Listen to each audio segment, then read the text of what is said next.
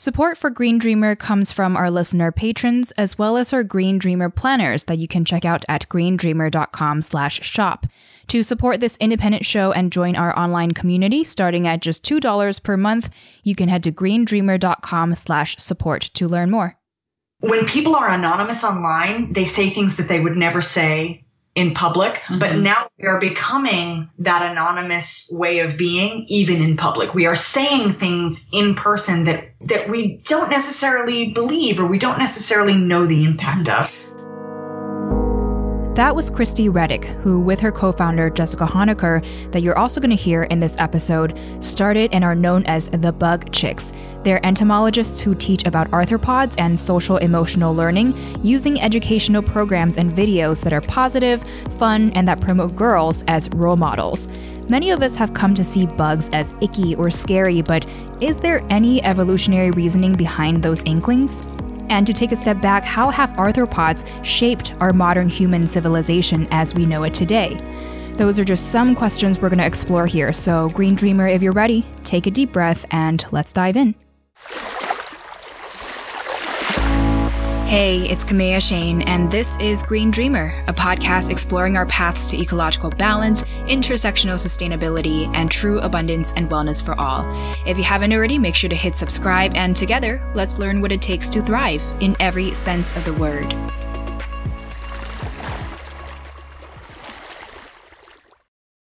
All of my life, I grew up in a fairly rural area, and I didn't really pay much attention to bugs. And then I took a class in undergrad. It was one of those classes where it was kind of the only thing left, and I needed it in order to graduate. And so I went ahead and signed up for it. And it was an invertebrate zoology class.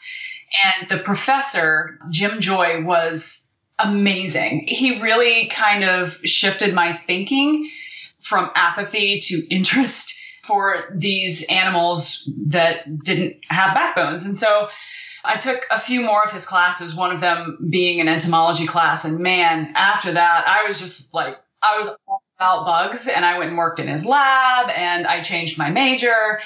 And then I went into integrated pest management in grad school at Texas A&M. And I think for me, the realization that bugs play a much broader role and a necessary role in our lives as humans, and we don't really think about how intensely they affect us. That was really interesting to me. And so I focused on, for me, agroecosystems and how bugs are both beneficial and detrimental to our food supply. And Kristie?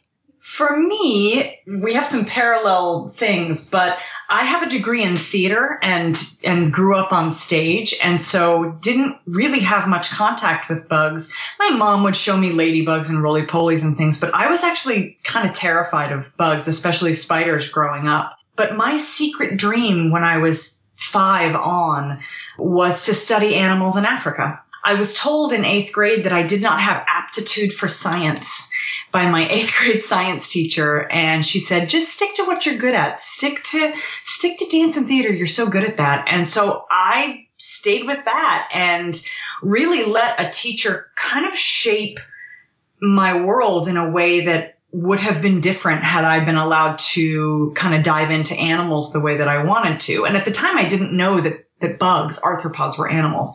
So fast forward to, my senior year of college, and I'm feeling not very excited about theater anymore and wanting to explore the world.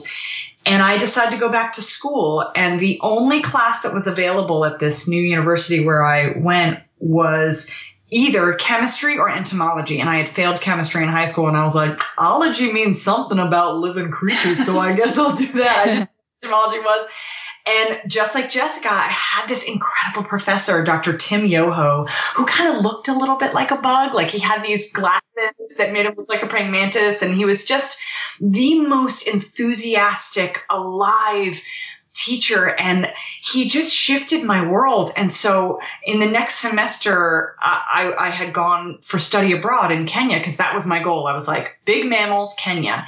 And I got to Kenya, and, the elephants and lions were amazing, but the bugs rocked my world. And that's where I discovered for myself what a camel spider was. And I I fell in love with this one kind of arachnid that, I honestly thought that I'd discovered it because I'd never seen anything like it. And I was like, oh my God, I'm going to name it after myself. And so I saw one, and that was it for me. I decided I'm going to be back here in 3 years and I'm going to be studying these animals. And I was. So my graduate work, and Jess and I met in graduate school. My graduate work was studying camel spiders, solifuge arachnids that are these non-true spider arachnids that are found in desert ecosystems all over the world. That's what I did for my master's research. And then Jessie and I met in an insect photography class, like my first week of grad school. We had the same camera. We were from kind of geographically the same area, sort of Appalachia. Jessie's from West Virginia. I'm from Virginia. And we drove the same truck. I mean, there were just all these weird similarities between us. Including our professors who didn't want us to take that class. Right. They were like, you got to do research. And we were like, ah. So I already owned a production company teaching people about bugs and making bug videos. And I asked Jessica to join me in Kenya for my research. So she put her research on hold, much to her professor's delight. And she came with me. And about 2 months into filming my work with camel spiders and also teaching kids, she was like, where do I sign up for this? Like, how do I do this with you? I didn't know anything about business at the time. And I was like, come be my business partner. We'll just sign the papers. That was in 2007, and we've been working together ever since. So you've named yourselves the Bug Chicks in more colloquial language so that people can immediately understand what you're all about. But you know that after getting people's attention, you then introduce them to their proper name, which is arthropods. So please do educate us. What are usually the first things you tell people about arthropods, and what are some things you say that most people do not know or are mistaken about them? Great question. We use the word bug because everybody uses it and everyone knows kind of what you're talking about. You're talking about an animal of some sort. An arthropod is any animal with 6 or more jointed legs and an exoskeleton. And bilateral symmetry. Right. So they look the same on the outside and the inside, right and left. And I think one of the things that kind of shocks people about arthropods is that crustaceans are arthropods. We don't necessarily think of them, but everybody knows roly-polies. But roly-polies are crustaceans. They're tiny little land shrimp that live in our backyards. And I think another thing that really surprises people is when we tell them that ladybugs are poisonous, people are like, what? Oh, because, it ends childhoods. Yeah, they're always like, but we hold them. And it's like, but you don't eat them. Right. The sort of difference between poison and venom. So when we get into the different classes of arthropods and we start to distinguish between what makes an insect and an arachnid, and then centipedes and millipedes, you start to understand that the world is really run by this specific group of animals, phylum Arthropoda. They're the most numerous and diverse animals on the planet, and without them, our world doesn't function.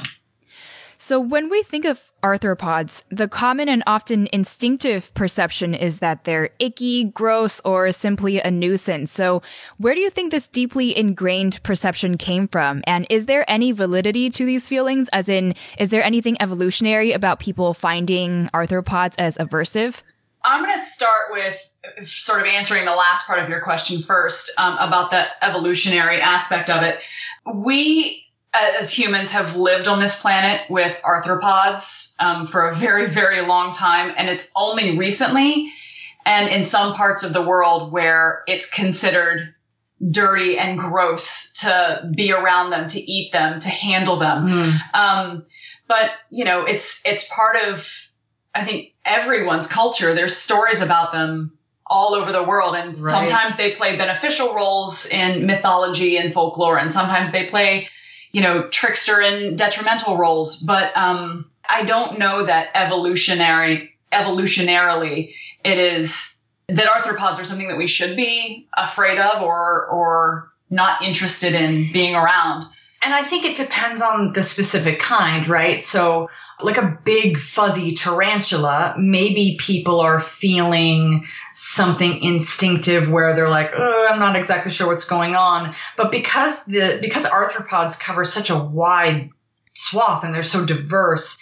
I agree. I don't know that there's sort of one evolutionary trait of fear for these animals. But definitely, I think the media plays a big part in this. And media is just modern storytelling. So, for thousands of the years, like Jessica said, we've had all of these mythological stories about them in every different culture. Every culture has them. But lately, I would say in the last 100 years, the media around these animals is really detrimental to our view of them. We want to kill or eradicate anything that isn't like us. We think that if you have cockroaches in your house, it makes you dirty. It does not. Or if you have lice in your hair, that you are dirty. Lice are actually more attracted to clean hair than they are to dirty hair. There's those movies from the 40s and 50s where they made giant monsters. Like giant praying mantises or something like that. Things that are killing people and sort of Godzilla-esque. And more recently, you have shows like Fear Factor, where it's like, eat this roach alive. And there's no consideration that is an animal with neurons and like pain receptors that you're, chewing. Yeah. And I think there is a lack of empathy. There's a lack of understanding. Even the quote unquote nature shows, let's get into hot water with this. The quote unquote nature shows all show dripping fangs and dramatic music. And it's all about like the 10 deadliest and I think that it all depends on the tone with which we speak about these animals. So Jessica and I have a very strict no fear-mongering rule. We do not startle people. We do not scare people. And it makes us probably less popular with our videos or with anything because people are attracted to that sensationalism, but we just don't want to do it. It's just not. It's not our vibe. We're all about promoting that different isn't bad. And we actually translate that for people into how we perceive ourselves and how we perceive other people. We mix a lot of social emotional learning for humans with the science of entomology.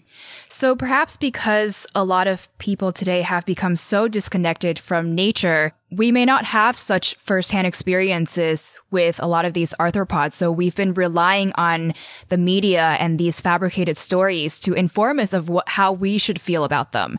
And a lot of that has been a misrepresentation of our arthropods. Definitely. Yes. Without a doubt. Absolutely. I think the top misrepresented animals on the planet are arthropods.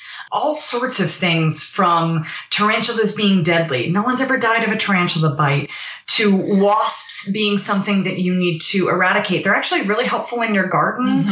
And we actually use a lot of biomimicry inspiration from arthropods for some of our coolest inventions that people love.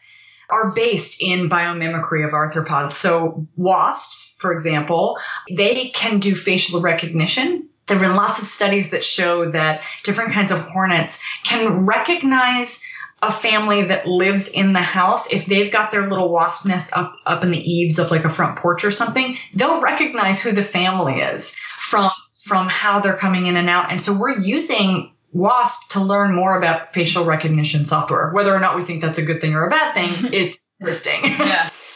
And there's also an architectural aspect to it as well.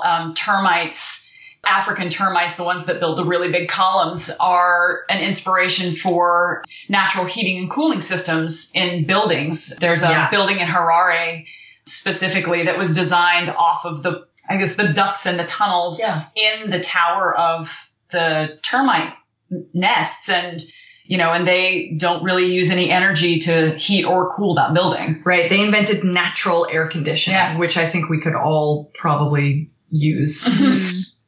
For sure. So, Kristie, you've lectured a course that explored how insects have shaped human history and culture.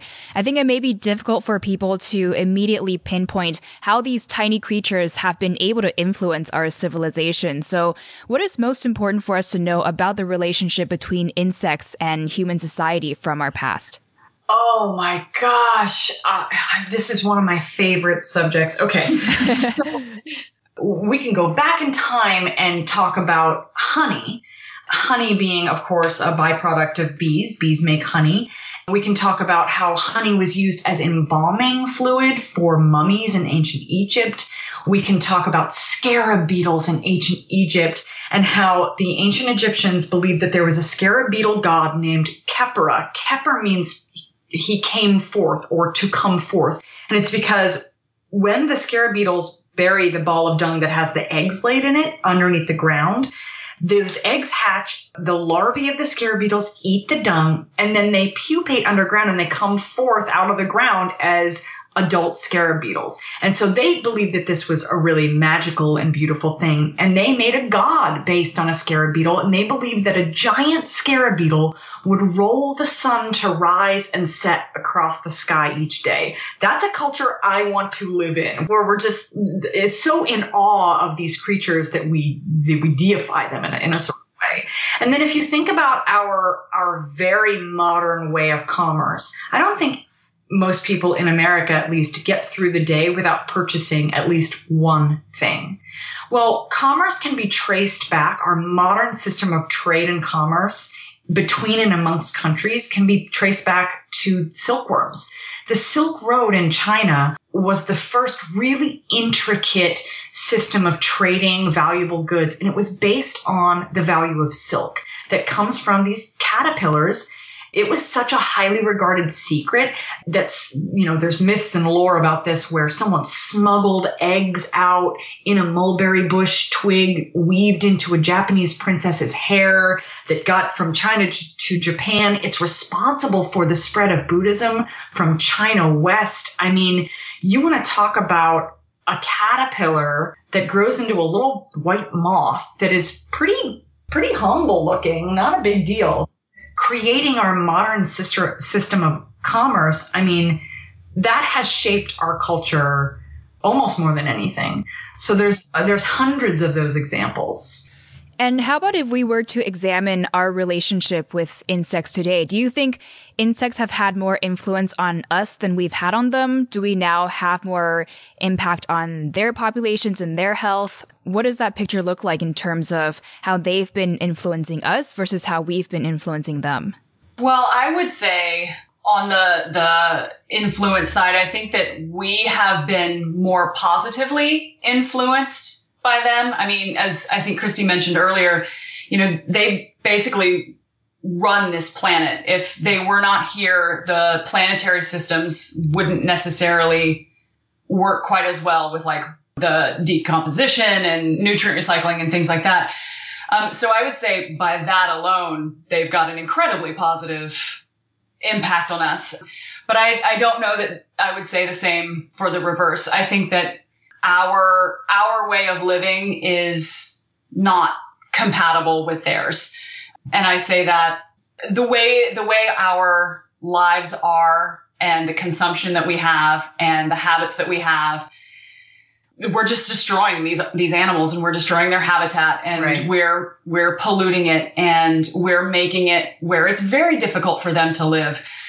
I think we've really affected the diversity of arthropods. I think there are going to be a few arthropods because of their adaptability that are going to kind of ride it out with us as we move forward. Definitely. But that's not to say that we won't lose the majority of them. Because I think that there was a study recently that came out where the natural areas in Germany have lost 75% of their population of arthropods, right? Both in number and diversity, and that's in a natural protected area, exactly. Right? And Jessica and I have the opportunity to go to the Amazon rainforest each year. We just got back a couple days ago, and we were down there with some guys who'd been going down for 30, 40, 50 years, and they were telling us stories of what the rainforest used to be like bug-wise 50 years ago. And they said you couldn't go anywhere. You're just inundated with the most insane and beautiful creatures you've ever seen. And now it's hard to find them, even in pretty untouched Amazonian rainforest. Now, I will say there are some, we would be remiss if we didn't mention things like mosquitoes that are vectors of diseases. The mosquitoes themselves are not the disease agents. They vector these diseases. And so things like malaria over the course of, the past 500, 600 years has decimated human populations. Yeah. Yellow fever. So there definitely are some downsides to some of the diseases that are vectored by by insects in particular. And so I just didn't want to be remiss. No, absolutely. Yeah. You know, I mean, it swings both ways, you know, but I think overall our impact on them is not necessarily one of conservation. Right. You know, we have to really and consideration. We have to really fight to get any arthropods on the endangered species list. There are a few, and we've been lucky to see a few of them, but it's a real fight. It's a struggle. I think it's really important to emphasize what you mentioned earlier in terms of how for the majority of our past, our insect populations have positively benefited our humanity. But I feel like our perception of insects, we largely fixate on the ways that they're harmful to us, like the diseases that they carry, the way that the media portrayal of them being scary or icky and etc. So I think we definitely need to really raise the awareness of how they've been so crucial to our existence on Earth. Absolutely. Yeah. And that's kind of what we do as the Bug Chicks. I mean, that's a big part of what we do is raising awareness about the positive attributes of these animals, the diversity, the incredible influence that they've had on our culture and our arts, and also the ways that we use them in science to get inspiration for some really incredible inventions that humans like to take the credit for, but really I like to say that bugs did it first. Like anything cool that humans are kind of coming up with, bugs basically did it first. So yeah, that's what we do as the Bug Chicks is we try to amplify voiceless arthropods. We're like the voiceless arthropods. Oh, that's so nice.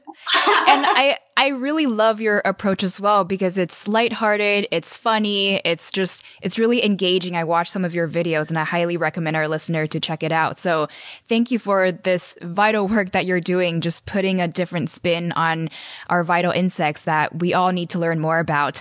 And Jessica, I know a lot of your work centers around integrated pest management that can help farmers in the United States as well as in developing countries reduce their reliance on pesticides. Do we know what percentage of agriculture worldwide in the US or in the developing countries you're working in currently rely on the use of pesticides? And what has been the most notable impacts it's had on our arthropod populations and their diversity? You know, I'm not going to lie to you. I don't know that percentage right off the top of my head. But I know that, so Kristie and I have worked in Guatemala with the Norman Borlaug Institute of International Agriculture with some of their integrated pest management programs. Some of the reason that we did that was to help move farmers away from using so much pesticide because, it's like a lot of the chemicals that we either can't or don't use here in the States that's produced is shipped outside of the U.S. They're often misused sometimes because the people who are using them don't necessarily, maybe they're not able to read English. Right. And the instructions are in English. And so functioning under the old adage of more is better, they will often douse their crops with these plants where, that's not its intended use. So that can be sticky. And also in terms of how it has affected the arthropod population, pesticides are indiscriminate. They'll kill the beneficial insects, and the beneficial insects are there. They eat the pest insects. So like my studies were focused on aphids, and in the sections that were sprayed with pesticides, you don't see things really like spiders or praying mantises or lacewings or ladybugs. Right. Those are the things that help keep pest populations under control. The more you have of those, the more robust health you have in an agro-ecosystem because they help control those pest insects. And so if you're spraying pesticides on there, it's not just the pest insects you're killing. It's all of the other ones that are doing kind of like natural pest control for you also. And because insects are such an important part of the larger food chain, when you use a pesticide that is indiscriminate in nature, and you're losing both pest and beneficial insects, then you don't draw as many birds or bats or anything, like you don't draw the things that are also helping to create a healthy agro ecosystem. Right. Because if we have all of these monocultures with no diversity of any of the animal life, we're really robbing the ecosystem of what it does best, which is self-regulating and self-balancing. And there is also something called pesticide resistance. And so some of these pest insects that reproduce really rapidly, if you don't kill all of them with the pesticide, then they can adapt to not be bothered by that pesticide at all, kind of like antibiotic resistance in bacteria for humans, right?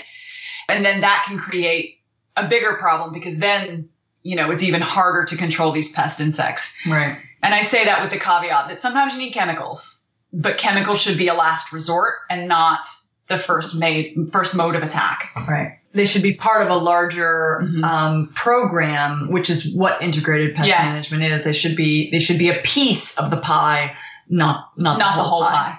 So, Kristie, you've said in a past interview that you don't know of an insect-friendly diet that doesn't betray science.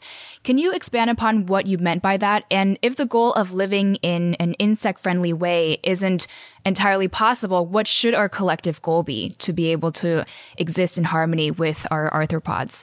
I think someone was trying to ask me, like, should we eat organic to save the insects? Should we, is vegan better? Things like that. So basically, it's really difficult because even if you're going to eat organic food, that doesn't mean that there aren't organic pesticides, right? So people have this concept of organic food that nothing is done to the food. And so the insects aren't managed at all, which is just not true. There are organic pest control techniques and organic pesticides. So I think that's what I was talking about. Like, yes, if you eat organic, that might be more insect friendly than if you don't eat organic, but it's not fail safe. It's not foolproof. And so that's what I was thinking. Like, there's no really super insect friendly diet that is sort of foolproof. So I think that's what I was talking about with that. So if we wanted to support healthy insect populations in our urban lifestyles, what sorts of changes do we need to make as an individual? Put down the raid. 4 words. And raid's going to come after us, but I don't care. So here's the deal. Jessica was talking about how pesticides can be indiscriminate. And I'm going to talk more broadly about how when's the last time someone who sprays Raid like crazy read the bottle? There are ways to use these things, and we are not using them in the way that they are meant to be used, right? People think more is better. And also people are spraying these things in their homes and on surfaces where people are eating or people are breathing. If you can breathe it, it's going into you. And so I think, and also you're spraying the roach that you see, but there's roaches that you don't see. And I think, that's the thing is that, we have this idea that if you have roaches in your house, that you are dirty. Full disclosure, we used to live in Texas. I had roaches all over my house.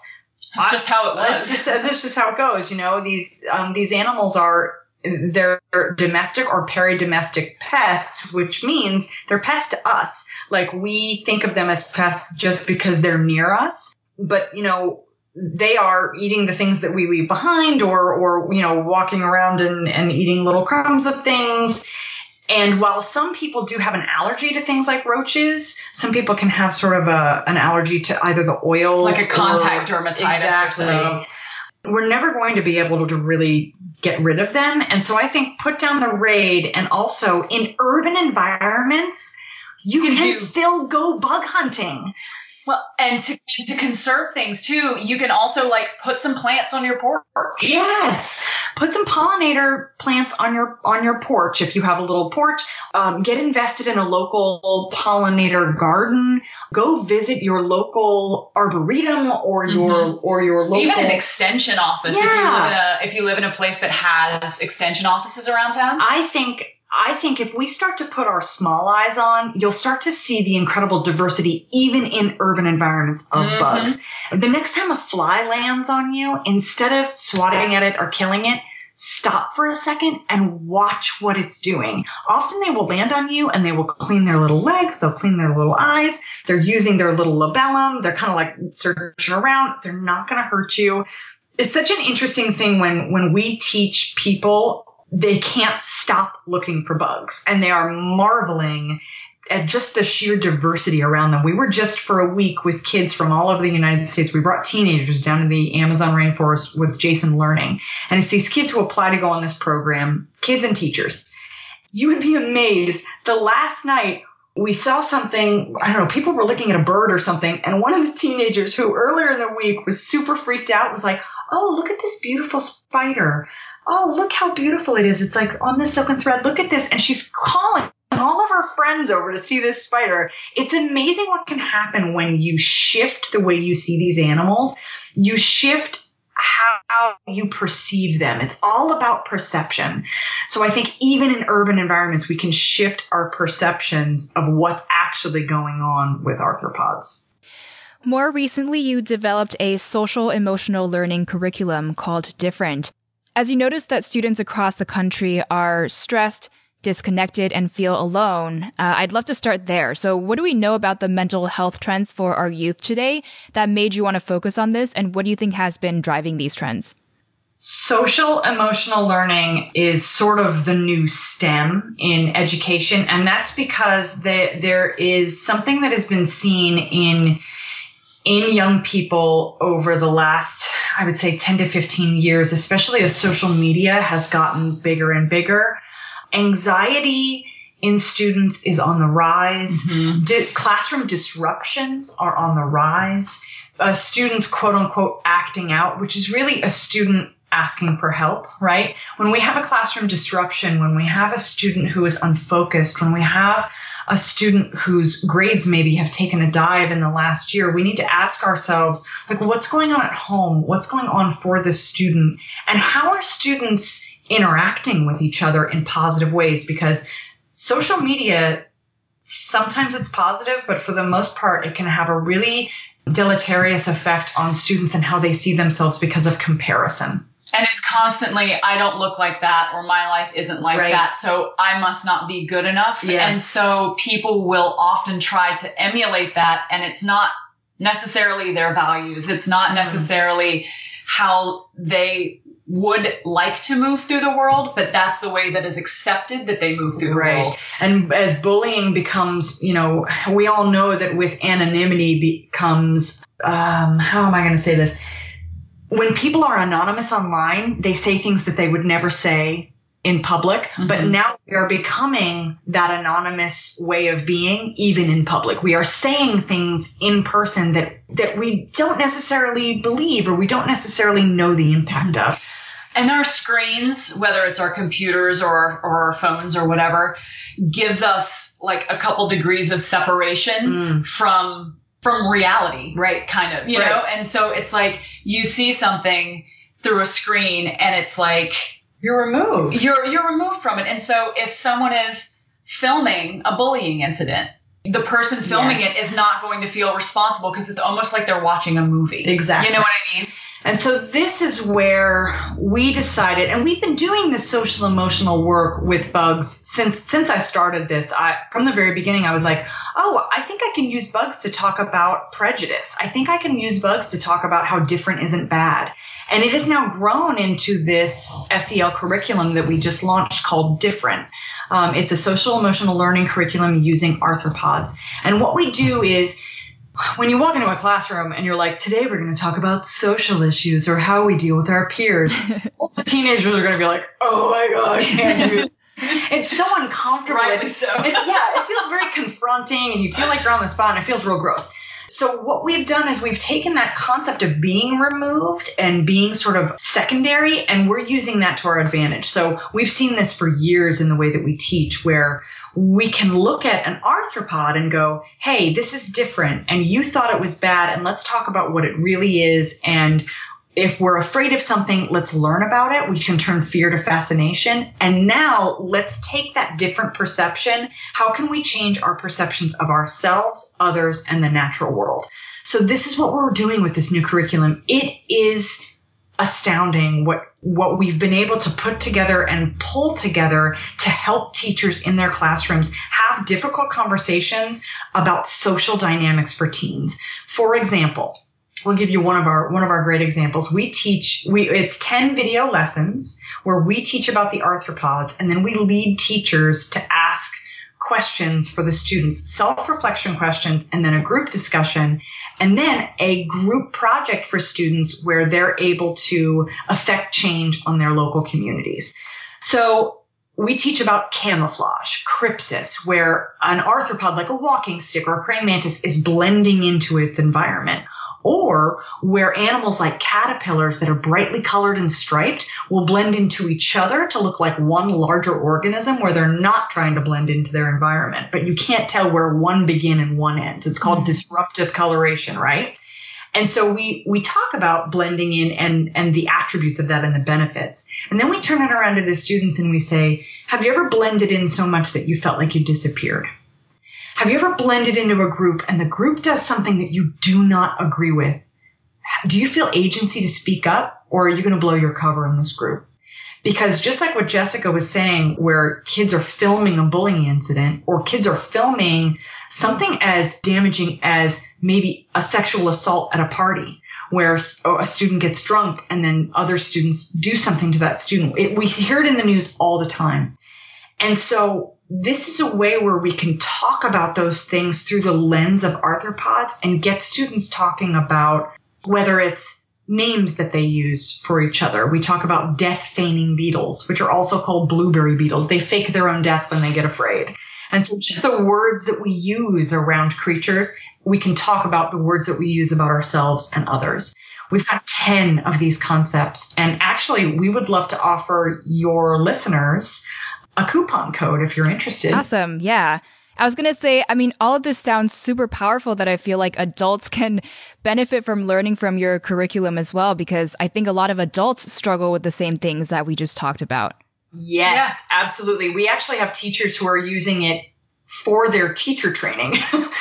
We taught it at the National Science Teachers Association just recently. We had a teacher come in. She's from a Title I school, pretty rough neighborhood. She said, look, I grew up in this neighborhood and I'm teaching in this school, but sometimes you get teachers from outside this community teaching in the school, and I can tell that they treat the students differently than they would treat other students. And I'm going to use this to train my teachers on bias and prejudice and preconceived notions. That gives me chills. I know. It just gets me. And then we just had another teacher purchase it because she's going to use it. She teaches students with neurological differences that maybe can't be seen from the outside. Like you look at someone and you wouldn't necessarily know that they have a difference in ability or they're differently abled, right? So she's using it with her students who have neurological differences. We think that this is something that can be used for teachers, for different kinds of schools, for students, and also for, I think, corporations. Team building and for how we work together as human beings.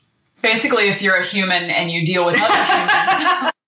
So we would love to offer your listeners, we're going to do the code Bug Dreamer, all one word, Bug Dreamer. Do it uppercase. I think that's how it works. Bug Dreamer on our website, and it's thebugchicks.com, and you'll find our new curriculum. It's called Different. It's 10% off. Yeah, 10% off of our new curriculum. Thank you so much for this. I'll make sure to include all of these details in our show notes as well, in case our listeners on the go, they can reference our show notes.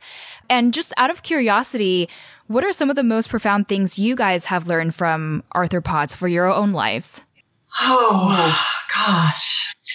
Bravery is a huge one. I think for bugs, for me, I'm going to cry. For bugs, for me, it's, you hear all the time that you're capable of anything. You know, adults always like to tell you you're capable of anything, but until you feel that you're capable of anything, you don't really know what that means. And so for us working with kids and for us working with ourselves, I always have to tell myself, today I will be brave. And that's something that we tell the kids before they hold bugs. And we tell teachers too, because teachers are often the most scared cats in the room. Sometimes I have to remind myself of what we teach kids about bugs. Today I will be brave. I need to feel capable, because as small business owners and as people are trying to just exist in the world, and I struggle with comparison on social media myself, bugs have helped me feel more capable in my life. They make me feel capable of anything, learning about bugs and teaching about bugs. Ooh, that's good. Yeah. That's good. What about you, Jessica? I think for me, I mean, yes, I second everything that you said. I think for me, they teach me humility. Because it's like, comparatively to us, right? They're so small, but they sort of like go about their days, and it's like the whole do no harm, and like they're good for the environment, and they play such a huge role in our lives. And that's kind of like sort of what got me into it, right? It's like they're so small, but they can affect such great change, positive or negative. Right. But somehow it seems mostly to be positive, except for things like malaria, but that's not their fault. Right. I think humility. Humility is lovely. You're listening to Green Dreamer with Kamea Shane, and we're now going into a mindful musical intermission before closing off with our final 5. Don't wait any longer, 'cause the night is drawing in and the sun's getting stronger, while the ice is wearing thin. Come out of the shadows so your voice can be received. Don't stand on the sidelines. Come fight for the air that you breathe, 'cause we all have the power to change. Yeah, we all have the power to change.